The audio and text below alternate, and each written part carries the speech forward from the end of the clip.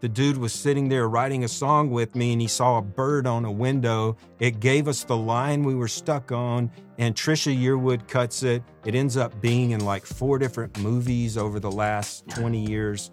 Hey, Songtown, I'm Clay Mills. I'm here with my co-host, Marty Dotson. Woohoo! Marty, I'm going to surprise you with another topic.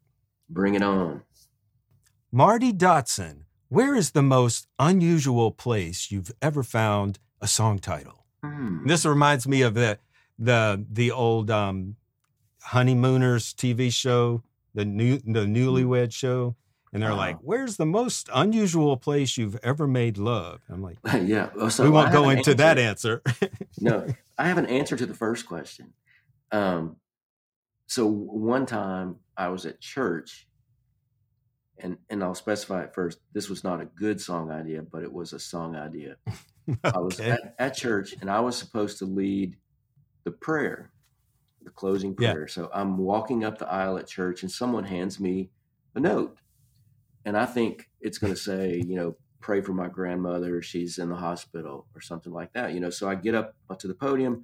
I open this note and said, "What do you think about this song idea?" And it had a song idea written on it. That's not what I meant, Marty. I meant where have you gotten the most unusual place or most unlikely place that you've gotten an idea maybe that went on to get recorded or whatever? Like, do you have any story of, like, I've talked to Tia Sillers, and she has this story of how when she wrote I Hope You Dance, she was talking to her mom, and her mom was like, her husband had left her or something, and her mom was like, "Well, I wish he would just die. I wish," and Tia was, and she was like, no mom," and she goes and she takes a walk by the ocean, and it just came to her. "I hope you still feel small when you stand by, beside the ocean." And these words, they were wonderful words. They weren't the, the angry words. And she found peace. And so I just, she has this story about how that song came to her. I was just wondering, anywhere other than the church where you might have gotten an idea. No church ideas. Well, there was one. So I had a guy when I was starting out writing who, he was a publisher, and I really wanted to work with his company. Thought I would be a great fit. And he said, "Yeah, bring me a CD." And so I brought him a CD, and a month went by. I didn't hear from him. So I called him. He was like, "Oh yeah, it's right here on my desk. I'll get to it. I've just got a big pile to get through." And a couple more months go by, and I call him. He's like, "Oh yeah, it's right here on my desk." And after 6 months, I'm like, okay, the guy doesn't want to work with me, and I had recently had an experience where I went in to play for a publisher, and the publisher's, like, he said, before I could sit on his couch, he goes, "Wait, stop." And I'm like, okay, is there something on the couch, and he says, "I've got a bunch of hit writers that sit on that couch, and if you can't beat what they play me, I don't have time for it." And I'm like, man, it just deflated me, And I'd gone through all these experiences. I had finally gotten my first publishing deal. And I thought, man, I want to thank everybody that ever told me no, because, I finally got this thing I was after, and all these people dissed me, didn't believe in me, and that kind of stuff. And so I wrote that song, and about 9 years later, there was a guy that was on one of the TV shows, Nashville Star, and he had been turned down by every record label in Nashville multiple times. And so he wins this contest, and what song does he want to sing? "I want to thank everyone who ever told me no." So that's probably my most interesting one that actually wound up getting recorded and out there and that kind of stuff. It reminds me of that story that Hardy told everyone. If you don't know, Hardy's a well-known country songwriter, writes a lot with guys like Morgan Wallen, and he's got his own solo career as an artist now. But he literally said he was playing a songwriter's night in a club, and someone came up and put a note into his tip jar. And he opened the note later that night, And it said something to the effect of, you need to quit. You're not any good. And as awful as that was, he said he went home and he like, I don't know if he framed it, but he kept it. And he said he used that as motivation. And now after having hit after hit and, you know, people recognize him as being a great writer, somebody literally told him at one point in his career that he needed to give it up, that he wasn't good enough, you know? And so, first of all, I don't know why anyone would do that, I guess, but, you know, I'm naive.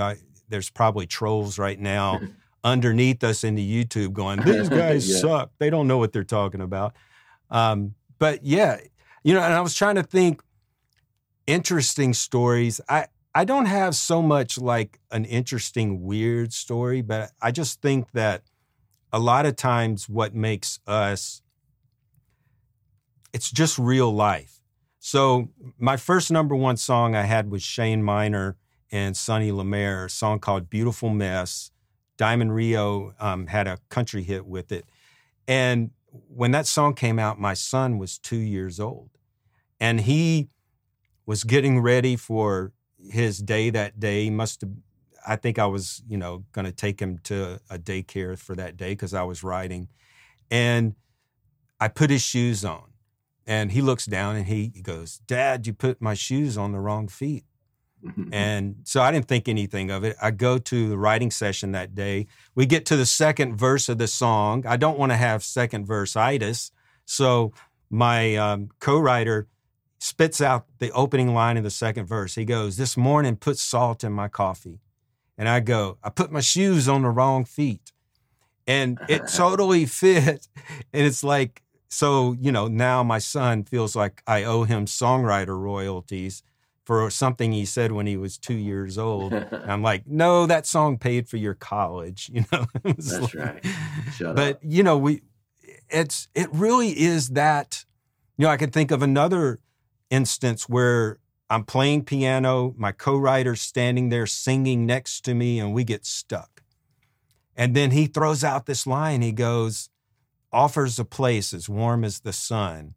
And I go, where did that line come from? And he goes, there's a bird on the windowsill warming himself in the sun. And so half of our job is just kind of like being in touch with where we are in the moment and being observant and just letting these ideas come to us, you know, and instead of, like when I first started writing, I would be racking my brain. Oh, I can't think of this line. I can't think of this line. And the reality of it is the dude was sitting there writing a song with me and he saw a bird on a window. It gave us the line we were stuck on, and Trisha Yearwood cuts it. It ends up being in like 4 different movies over the last 20 years. So you just never know, man. Yeah. Well, I've got an interesting story about that. I was writing with Rebecca Lynn Howard, and we had been writing a lot together, and the engineer at the studio that had done all of our demos one day just said, if you guys would ever be willing, I would be a dream come true to write a song with you too. And so we set up a co-write with him. He had never finished a song and done a demo or anything like that, but we set up a co-write. We're in there, we get stuck for like 45 minutes on this one line, and he throws out this line that's brilliant. And we said, how did you come up with that? And he kind of sheepishly pointed. There was a Walmart Photo Labs envelope, and it had that exact line on it. He just read it. and he thought, well, that rhymes, so I'll throw that out. And it was perfect. And I'm convinced the song would not have gotten cut. It was like the setup line for our title. Yeah. And we got that but song. Is that what is that? Is that the universe telling you that you're doing what you're supposed to be doing that day? Because why would the perfect line that you needed for a setup, which is a pretty complicated part of a song, the setup line, it's just sitting there on a coffee table, you know? Yeah, exactly. And we wound up getting that song cut by a big artist, and so his only song was cut by a big artist, and his line in the song was that one line that he read off the Photo Lab thing. That's also, Marty, a great point too, is that somebody go, okay, well, that's a cheesy line to come off of a card on a table. And I get this a lot when people go, well, they tell me you can't put cliches in a song, but this song has this cliche. Or it's not that you can't use cliches. It's how you frame them. If a cliche is the perfect line, is the perfect setup line, like it was in your song, then you've got to use it. So it's not, if your song is line after line after line of cliches, then yeah, or even one line and it feels like a cliche, but there's no hard and fast rules. If you never used a familiar phrase, it would be hard to communicate to people, so it's more about how, so it's about how you use those cliches, and that's a pet peeve I have when people go, you can't use cliches in songs. And it's like, well, a cliche is just a figure of speech. If it's right for what you're writing, then why would you not use it? Right. I think one important thing that kind of ties all the stuff we've been talking about together is, as writers, I think it's super important to be an observer of life. When I've gotten tons of ideas being in a coffee shop and overhearing conversation. Well, if I just go in the coffee shop and I get on my phone or I don't have my antenna up, I'm going to miss those things. And my wife laughs at me. We'll be going down the street and I'll say, did you see that guy with a ventriloquist dummy on the side of the road? And she goes, no, I wasn't paying attention to that stuff, Yeah. But I think as writers, it's just important to see the things you're passing in life and to have your antenna up where you're going to hear things and go, oh, that's unique. I love the way that's said. I've got a friend who just says things in quirky, unique ways. And he's kind of country, says these country things I've never heard of.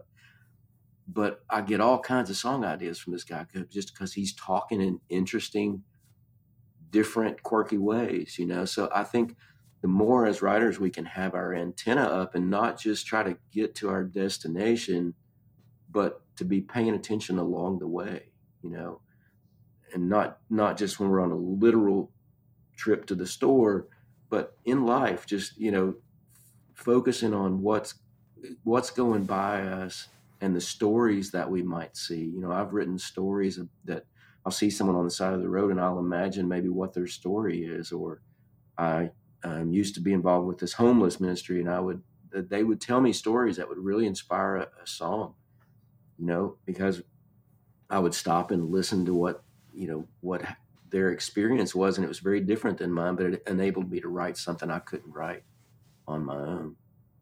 Awesome. Marty, let's thank Sweetwater, our sponsor. They're great people. They have tremendous sales department. They help me out with all this gear you see behind me. I bought everything from Sweetwater for about 20 years. Love those guys. Check out the show notes below. We have books on songwriting, and we'd really love you to step into Songtown. Check out songtown.com. We help writers improve their skills, level up. We give you pro instruction in all genres. And once you have great material, we help connect you to the music industry. So check it out. And we've got a class coming up with writing for recording artists. So if you're interested in that, click the link. Love to have you be a part of it. You get to write a chorus to submit to 3 different recording artists. And if they like your song start, they can choose you to write with. So check it out. See you next time. See ya.